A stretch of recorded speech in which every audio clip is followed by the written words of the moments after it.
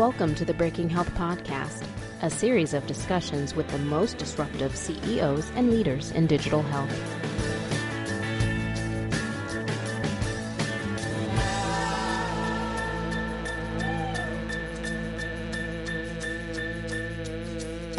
Hi, everyone. Welcome back to the Breaking Health Podcast. This is Tom Salemi.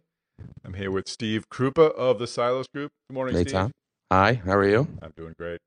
So, neither of our football teams were in the Super Bowl, but I assumed you watched, as did I. I did. Now, did you have a favorite going in?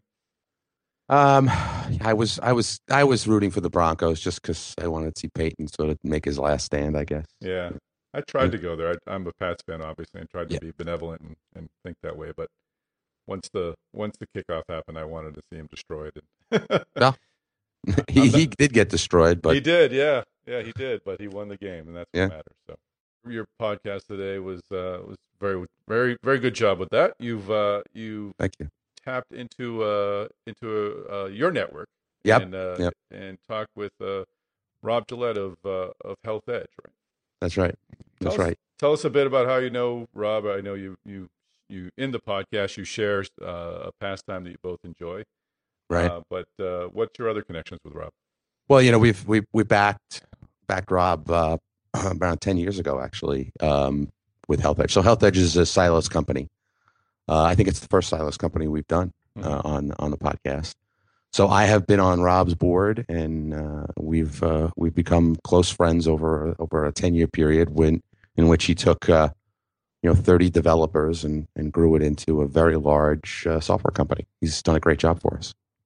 What's that relationship like when you're on a board for that long and you really get to know the CEO? Does that affect the board management relationship at all, or are you able to separate your person from your profession?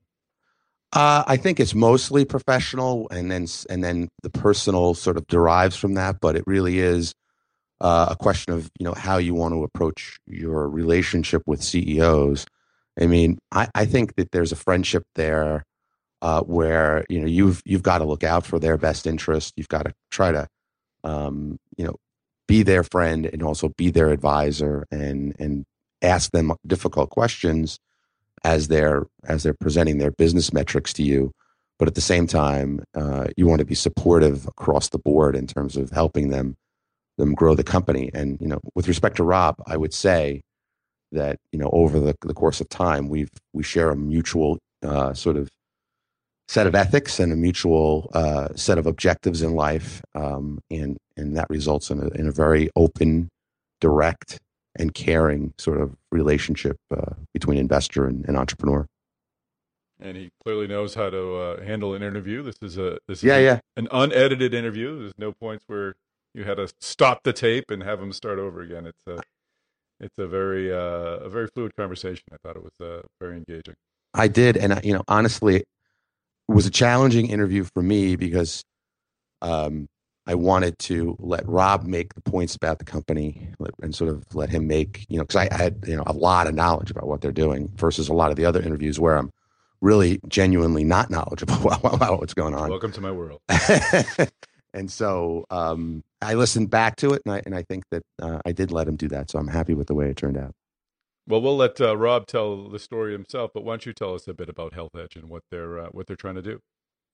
Yeah, I mean, Health Edge was started to create an automated platform for payers, insurance companies, TPAs, and so forth.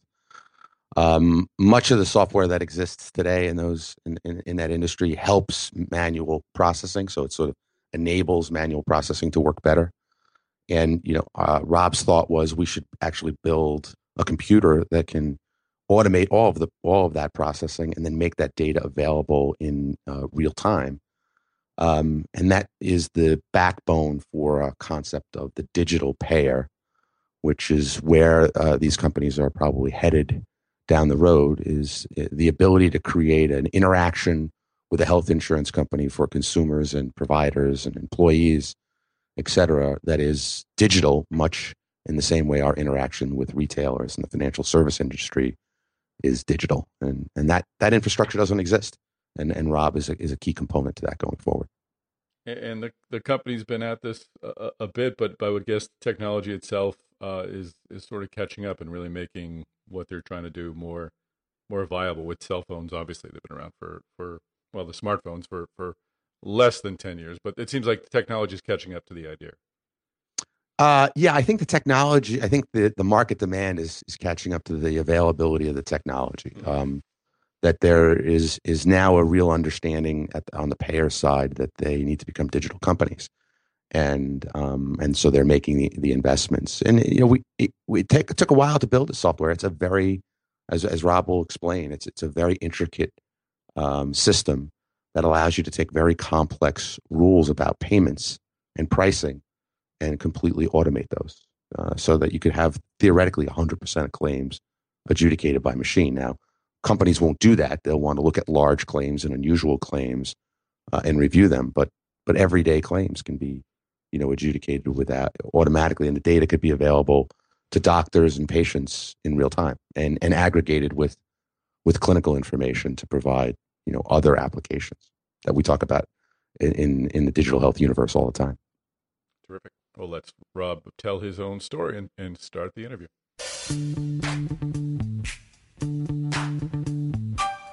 Welcome to the Breaking Health Podcast. I'm here with Rob Gillette, CEO of HealthEdge Software. Hello, Rob. Good afternoon. Rob and I are old friends, as you know from the intro. I've been on Rob's board probably for longer than he and I can remember. But one of Rob's sort of secrets before we get into the healthcare ideas here is that Rob secretly does not want to be a healthcare executive. He wants to be a rock star. Is that true, Rob? Well, I think it's getting a little late for that, but I certainly am still playing and recording and trying to get my music out there. Yeah. I mean, some guys play golf on the weekends. And I play guitar. And you play guitar. So while I've got you in front of an audience, we can say the new single is What I Know Now, right? That's right. It's out on Soul Stew Records, and you should be able to see it on YouTube, Facebook, and all the typical media outlets. Right, at robgillette.com. And correct. It's actually, you and I both know I'm a guitar player too. I'm not as good a guitar player as you are, but I listen to a lot of music, and I can definitely feel our generation come out in your songs. They're sort of like radio rock, I guess, but not classic rock, more like the Cars or Elvis Costello, maybe. I don't know. Yeah, I mean, we refer to it as idiosyncratic pop, and I think the idea is to incorporate some kind of retro feel with a more contemporary aesthetic as well. So somewhere along the line, you learned how to program, and I know before you joined HealthEdge, you were doing software architecture in other verticals besides healthcare, but somehow you convinced yourself this was a good place to bring your skills. What was your ambition to come on over to the healthcare side, if you will? Well, there's a couple of things that make it interesting. I think the biggest one is I was technical founder of a company called Calidus Software, now called Calidus Cloud, that does management of complex compensation plans for large sales forces with complex offerings.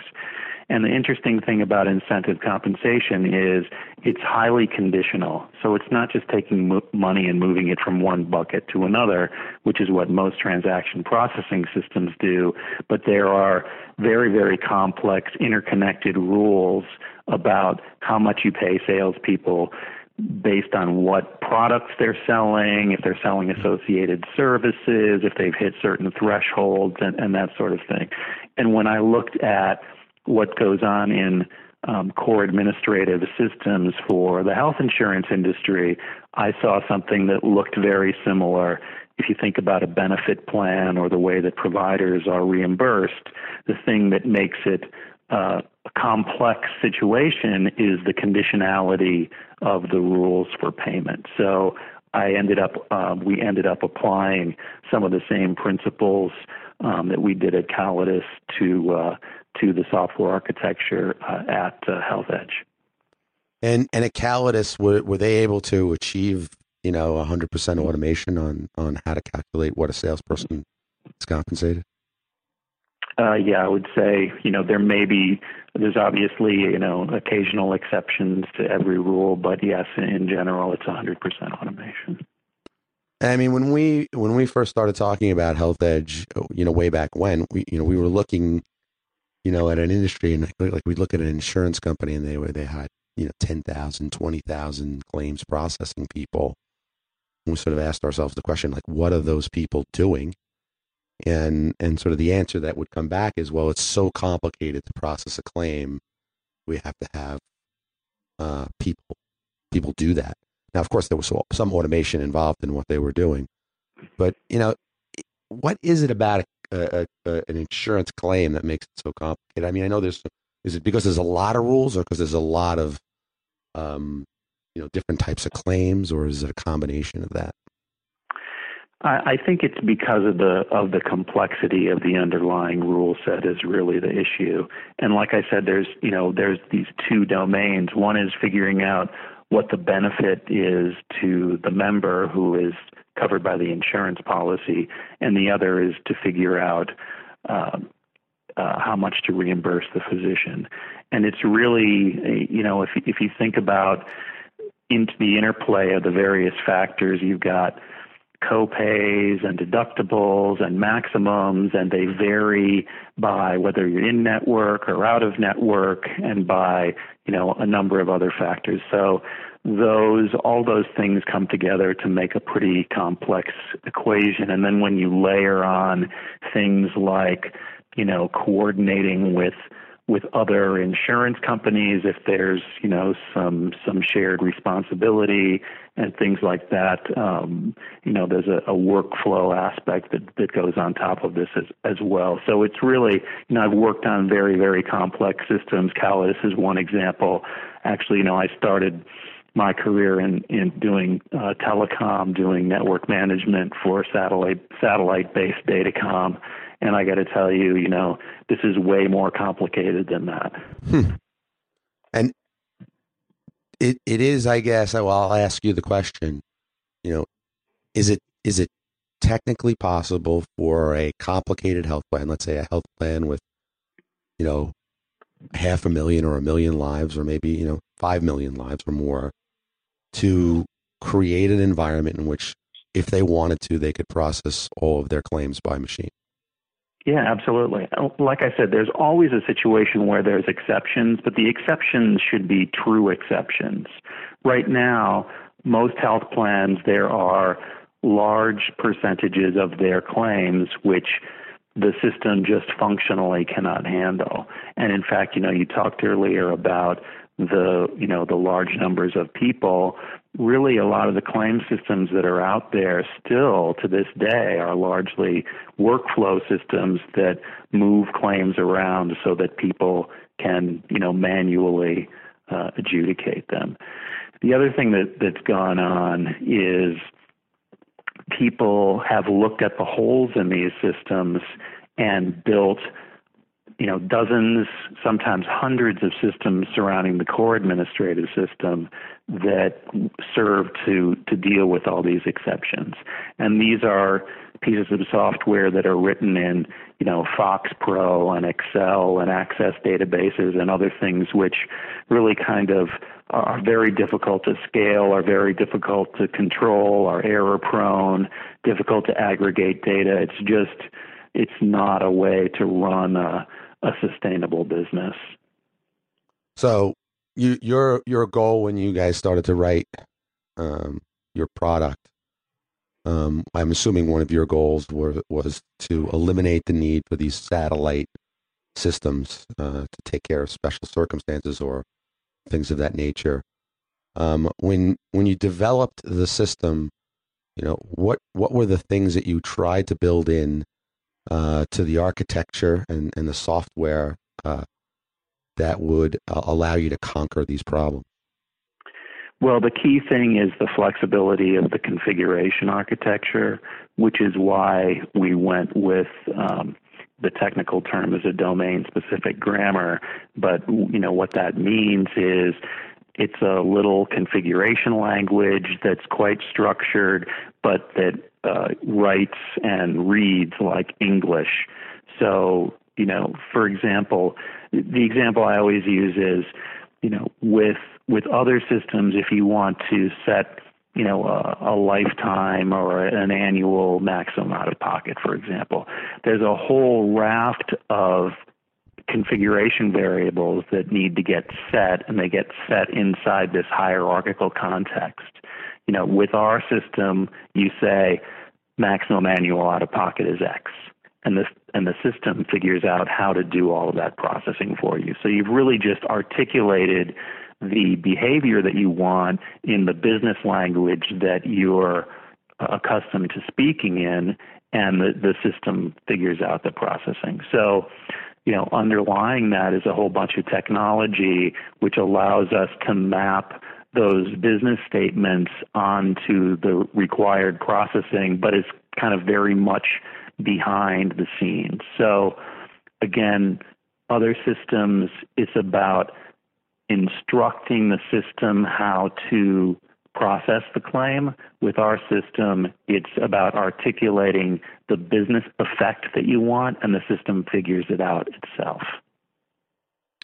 And is this product is sort of a byproduct of I'm guessing increased and computer speed and computer power and the improved configurability of databases and other languages. It doesn't seem like it's something we could have built 20 years ago. Could we have? I think the biggest one is the languages that are available and the development tools are available. And we've actually authored a bunch of tools that we have that are part of our proprietary infrastructure that help us do this. On the hardware side, we actually can run on a very modest hardware configuration. So it's not a situation where, the massive amounts of power that are available now allowed us to implement this architecture. But it was the advancements in the programming line and the database line.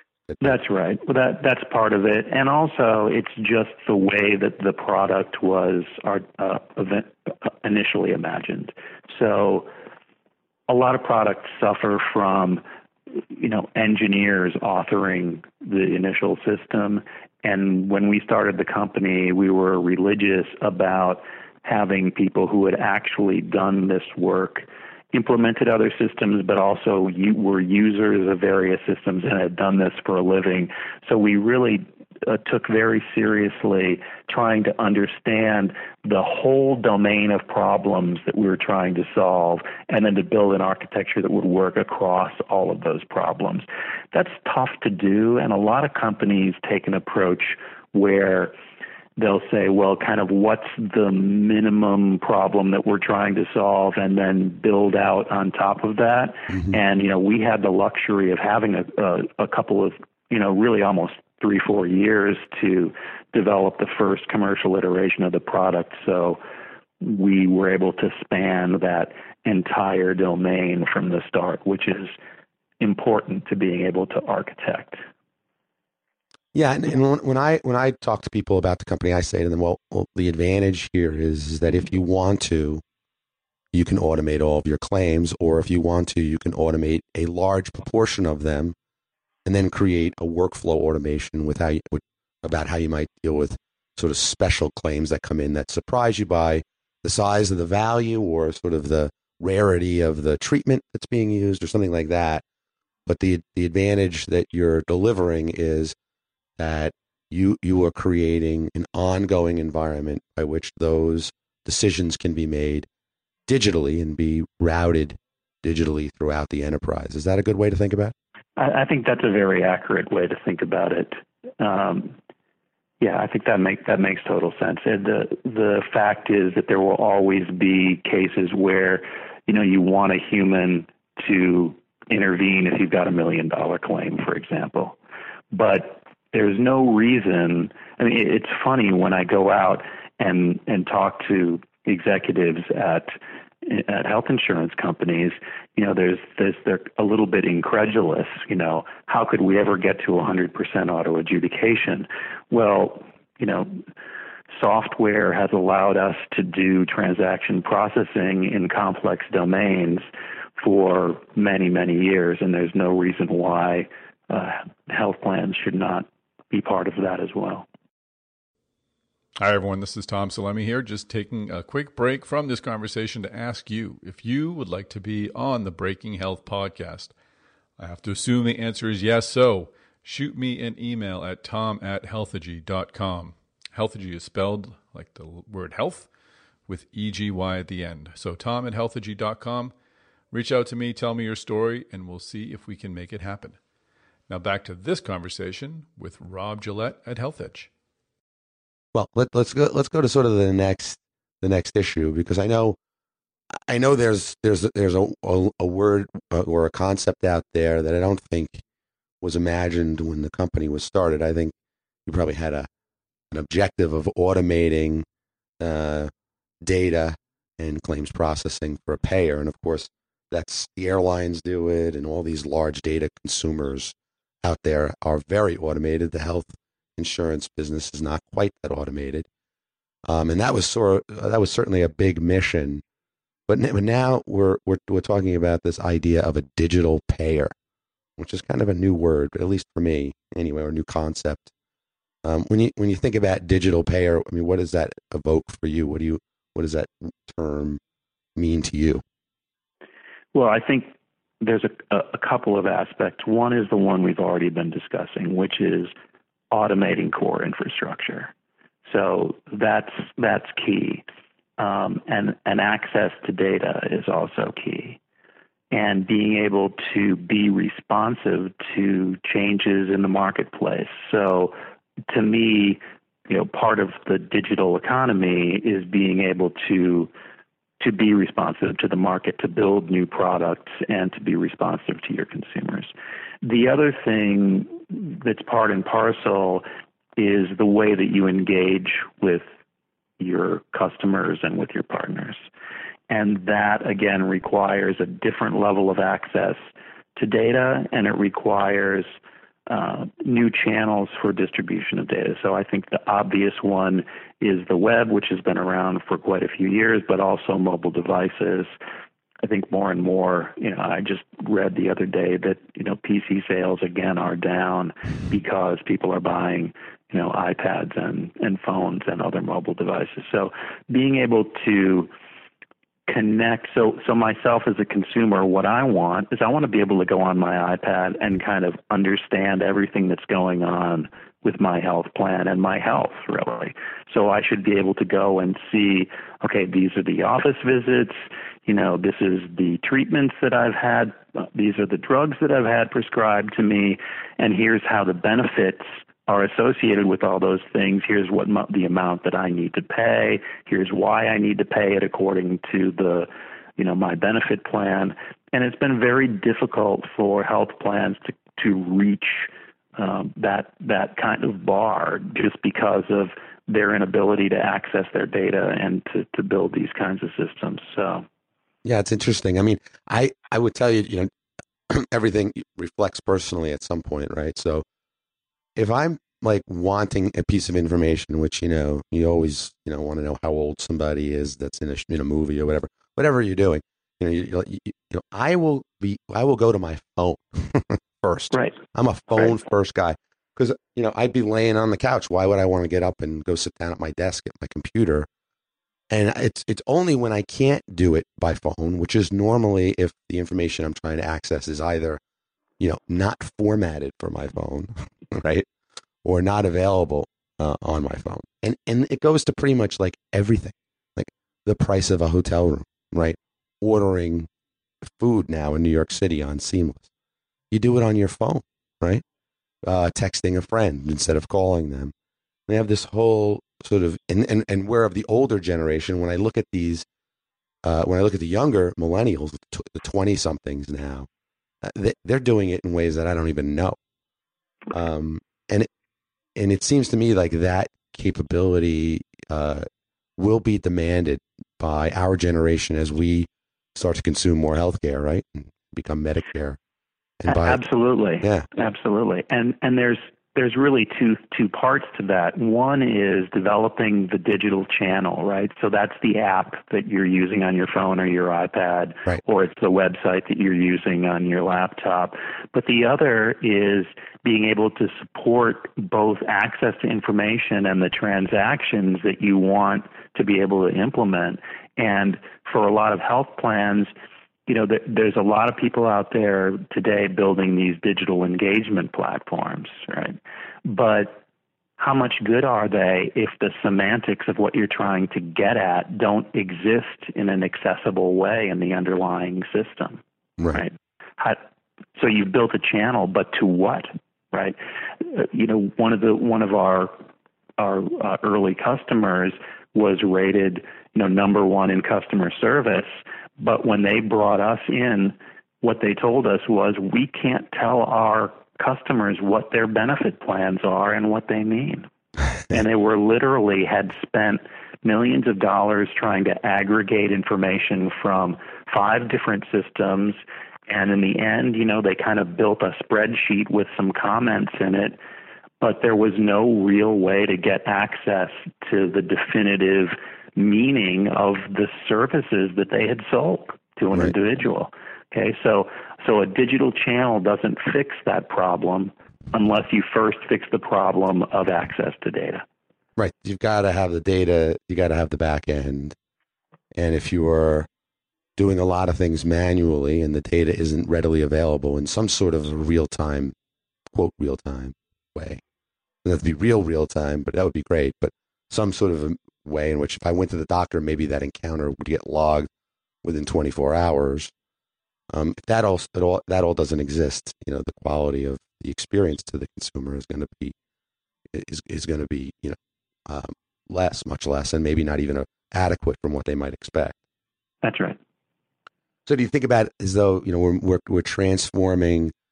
For years we didn't care about consumers in healthcare, right? It was all about the business model with corporations, but we're activating these consumers in large part because of the high deductible nature of many of the health insurance products that are out there today, right?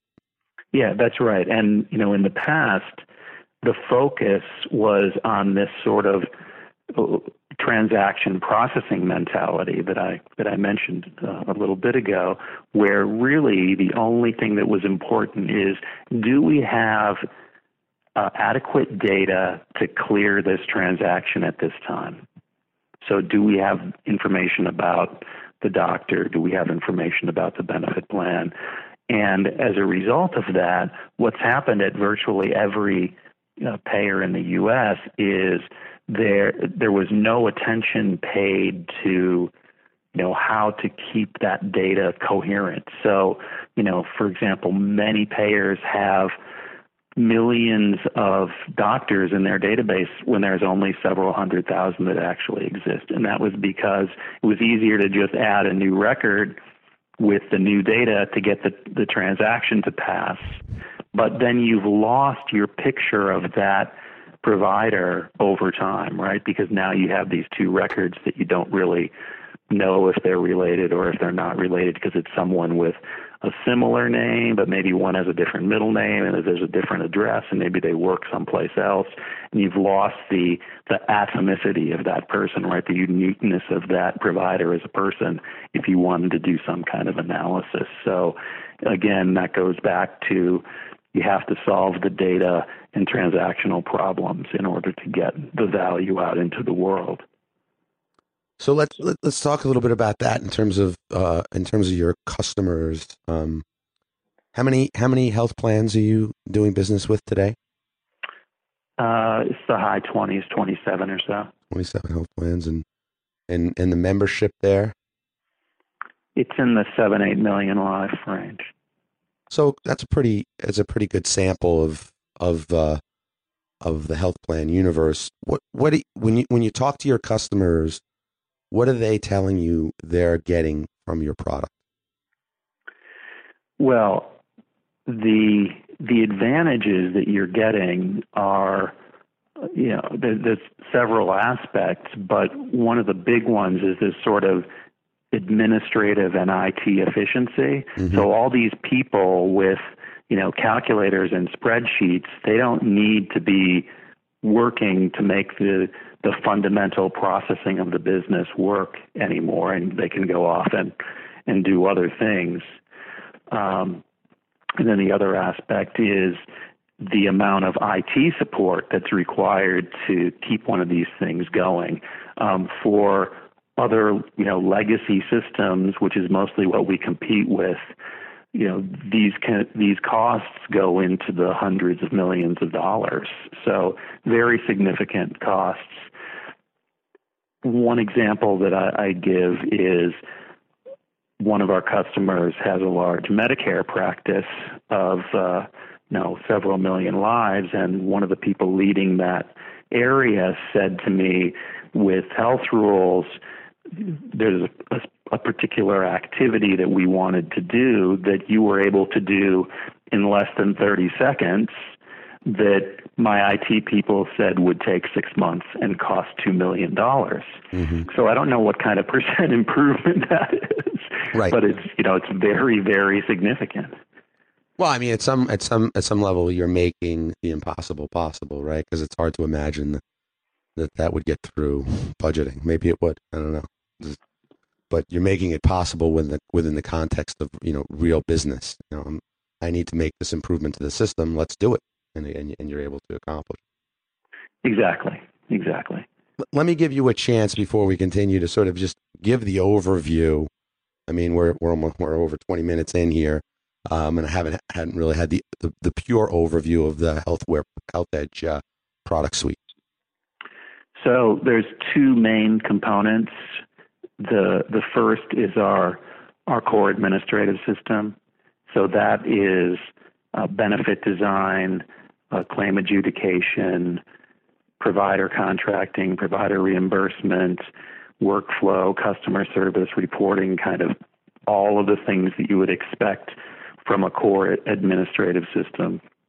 And then the second piece is our clinical piece, which is Care Manager, and that has disease management, wellness, case management, utilization management, and that aspect. And then I think the unique thing is we're really the only people out there that have both of those components pre-integrated. So if you were to buy both our core system, which is Payer, and our clinical system, which is Care Manager, those will kind of seamlessly work together and allow you access to data and really give you a kind of unprecedented level of integration.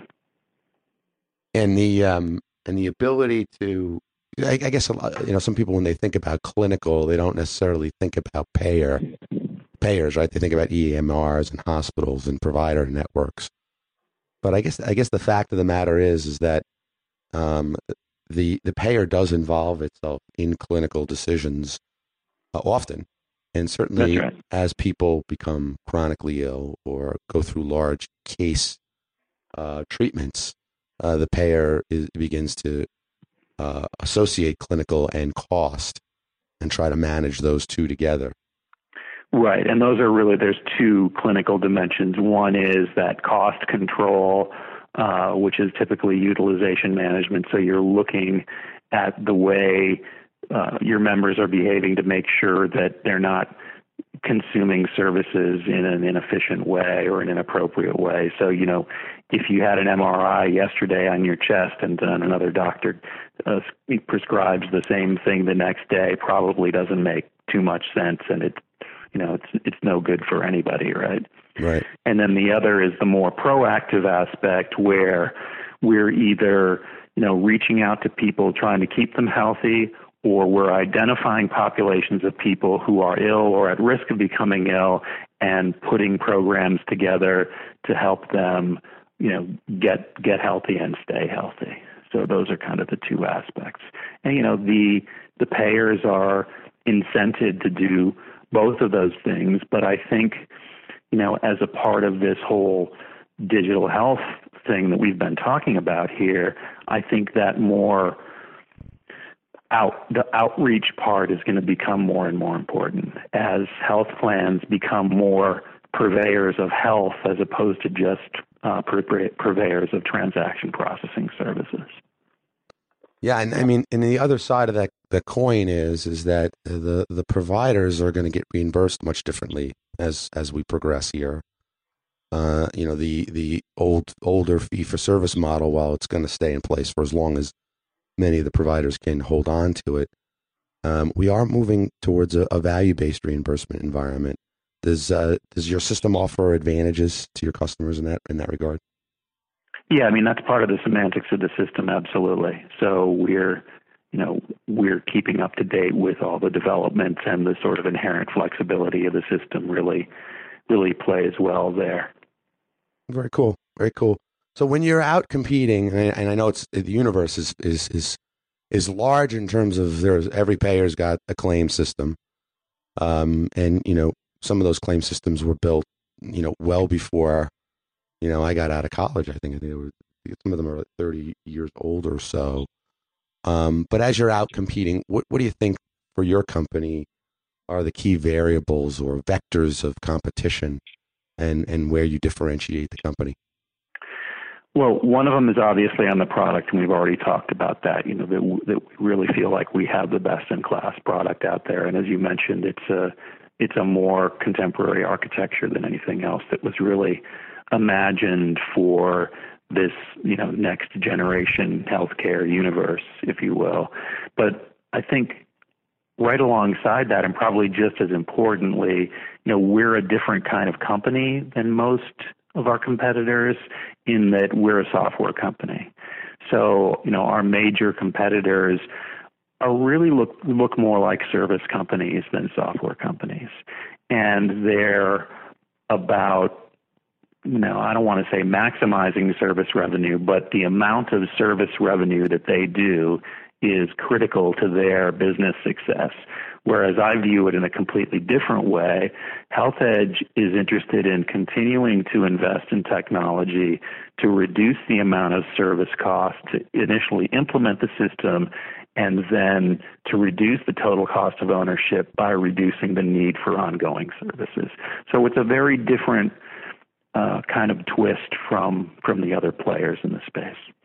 And that's really because you're providing upgrades on a regular basis and incorporating, customer needs into the core code so that they don't have to hire a systems integration, or you, for that matter, company, to build certain features. You're coming out with new features on a regular basis, and your customers get that as part of being a subscriber. That's exactly right. So if you think about, you brought up value-based reimbursement a moment ago. So one of our major competitors has a value-based reimbursement product. So they go out and sell that product, and they sell implementation and testing services that go along with that product. Whereas we take a more typical packaged software approach where, those semantics are just part of the system, and there's no upcharge for them. They just appear when they're available, and you're free to use them. And of course, I would imagine you've got a long list of features that your customers are demanding on a regular basis as we go forward. How do you decide what features to build next? Well, that's the hardest part of running a software company. It's called product management, and it's about where you leverage your engineering resources, and it's always a balance that you have to strike, because you want to be able to develop features that are going to continue to increase the ROI for your existing customer base, and you also want to be able to develop new features and capabilities that are going to attract new customers. So that's really the day-to-day dance of running a software company, and I think we've been very effective at it.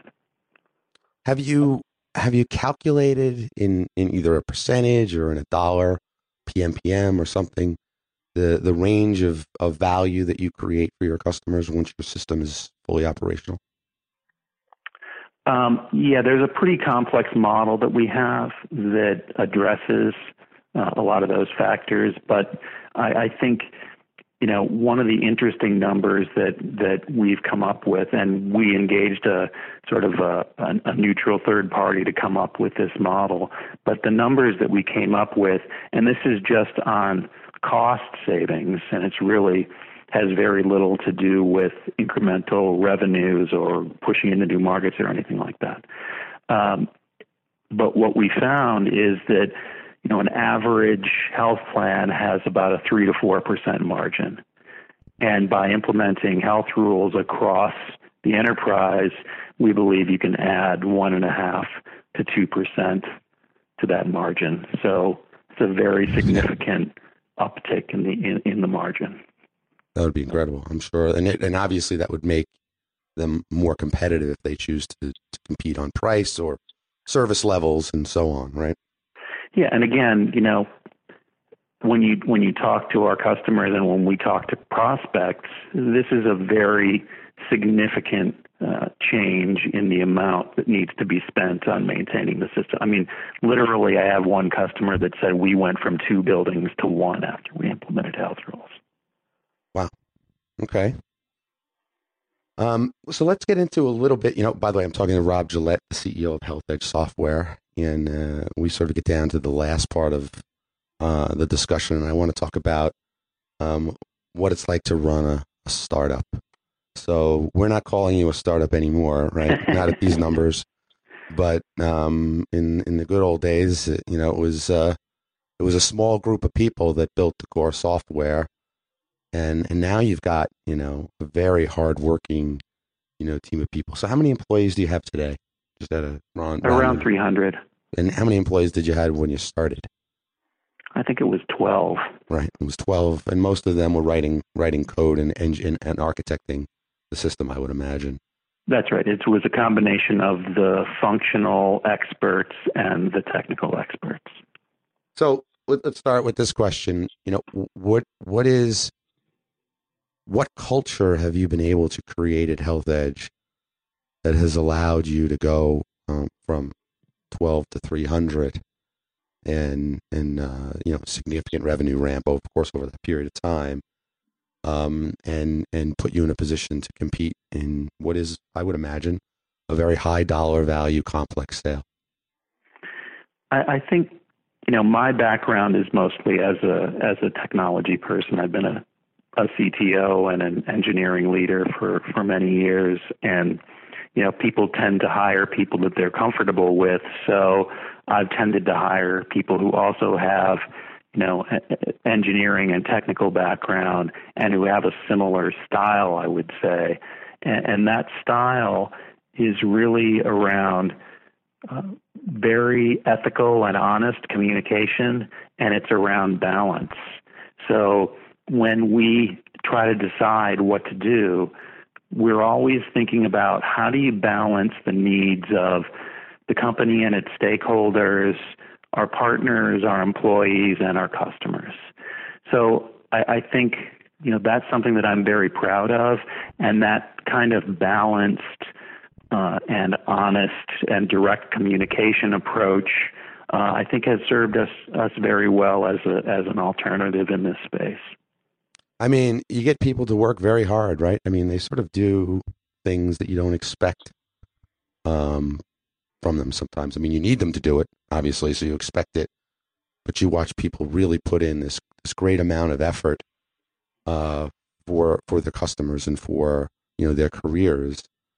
Do you think that when people are in that type of environment, they're more inclined to join forces with the company and the management team and work towards these, very significant objectives? Yeah, I think so. Because if you have a company culture where, you believe what management is telling you, and you believe that management is trying to do the right thing for you and for the customer, then it becomes very easy for you to get aligned with those goals. I think the problems arise when there's competing agendas inside the company where maybe some of them are pro-customer and some of them are, more territorial in nature, that things can become less constructive. And, coming from that kind of, clarity that an engineering organization typically has, I think has allowed us to engender that kind of culture that people will go the extra mile. And I know just from working with you that that, it's really, you've been able to keep, the really core people there, through this. And by the way, Rob, I mean, it is not common that, no, I wouldn't say it's not common, but it is a significant accomplishment that the same core management team is able to go from the beginning to the more mature phases of the business. A lot of guys work their way out of a job as the business grows. Right. And you guys have continued to be able to thrive in that environment. Well, I think it's an interesting situation. I think if you look over the last 30 years or so, you've seen, kind of wave after wave of automation of every different aspect of, the economy. And this is really one of the last remaining bastions. So, having an opportunity to modernize an industry as large as the health insurance industry is pretty unique, given that everybody else has kind of moved to a more modern architecture. Cool. Well, there's a lot of information on your website, healthedge.com. A lot of cool stuff on there. An interesting Gartner report that's out on digital payers. I want to thank you for joining me. It's interesting interviewing somebody that you know so well. But it was obviously, as always, great to talk to you. Well, it's been my pleasure. Thanks, Steve. All right. Thank you. Well, thank you, Rob Gillette, for joining us on the Breaking Health podcast. It's great to hear how Health Edge is making healthcare a little easier for payers to administer. Thank you, Steve Cooper, as always, for hosting the Breaking Health podcast. It's great to have you up and about again vocally and to hear you leading these discussions. And, of course, thank you to our listeners for joining us on this episode of the Breaking Health podcast. Tune in next week for another tale of innovation.